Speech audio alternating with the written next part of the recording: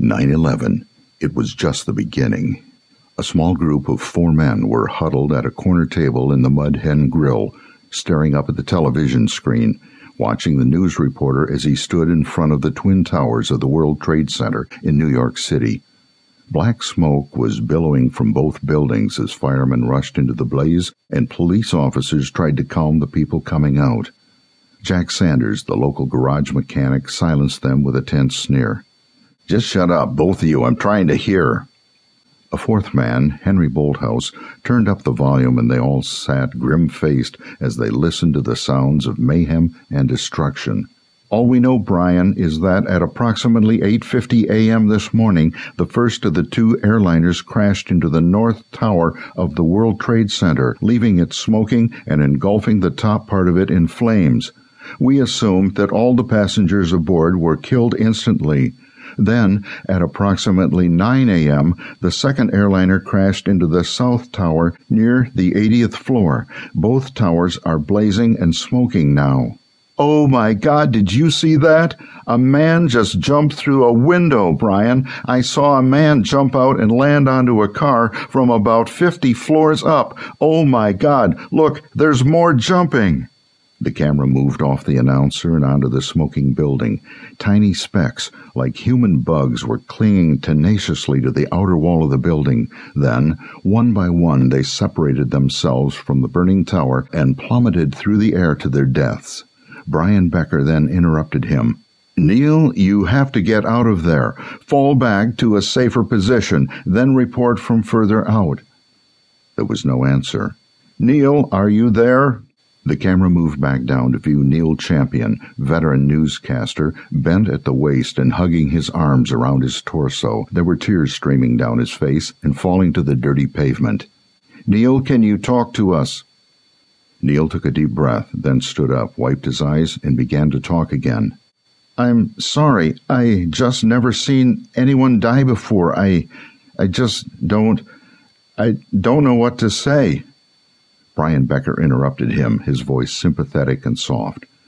"It's okay, Neil. Just tell us all what you see." The announcer turned around and pointed to the building, and the camera zoomed in on the top half of both towers. "As you can see, Brian, the black smoke is getting thicker, and oh my God!" The 4 men huddled at the table jumped to their feet, aghast at the sight before them. "Oh my God, Brian, one of the towers is coming down. Oh my God!" "Neil, get out of there." A wall of dust and smoke and debris came pushing toward the camera like an unstoppable tidal wave. "The tower just collapsed on top of itself, and a cloud of dust and smoke is coming towards us. All those people are dead."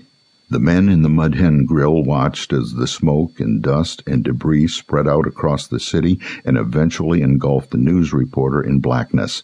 The camera jumped back and forth, and the picture suddenly went black. Luke, the owner of the Mud Hen Grill, jumped up and ran over to the phone. "My daughter works near one of those buildings. I have to make sure she's safe." Henry fell silent as they watched the empty screen and listened from a distance as Luke tried in vain to call his daughter in New York City. A few seconds later, a different newscaster came on the screen, filling the void. The announcer hesitated, waiting for information coming in through his earphone. "Our sources now tell us that both World Trade Center buildings at this time of day contain approximately 10,000 people, either working or visiting to do business." Angela had just sat down at her desk to begin a new day when she felt the first airliner slam into the World Trade Center. The sound of the explosion was deafening, and the force of the blast knocked her to the carpet. People were screaming outside her office. She opened her mouth too, but no sound came out. She wasn't sure how long she lay there, possibly only seconds, but it felt like hours. And then the acrid smell of smoke passed into her lungs. It was like a million smells all fused into one. Plastic, rubber, metal, carpet, wood, and paper, human flesh, all burning, and all reaching deep down inside her body and violating her in ways that should not be. And then she realized that if she was going to survive, she had to get out of the building. She had to move. As the second of the twin towers fell, a chorus of Arabic cheers rose up from the 4 men huddled close to the television set.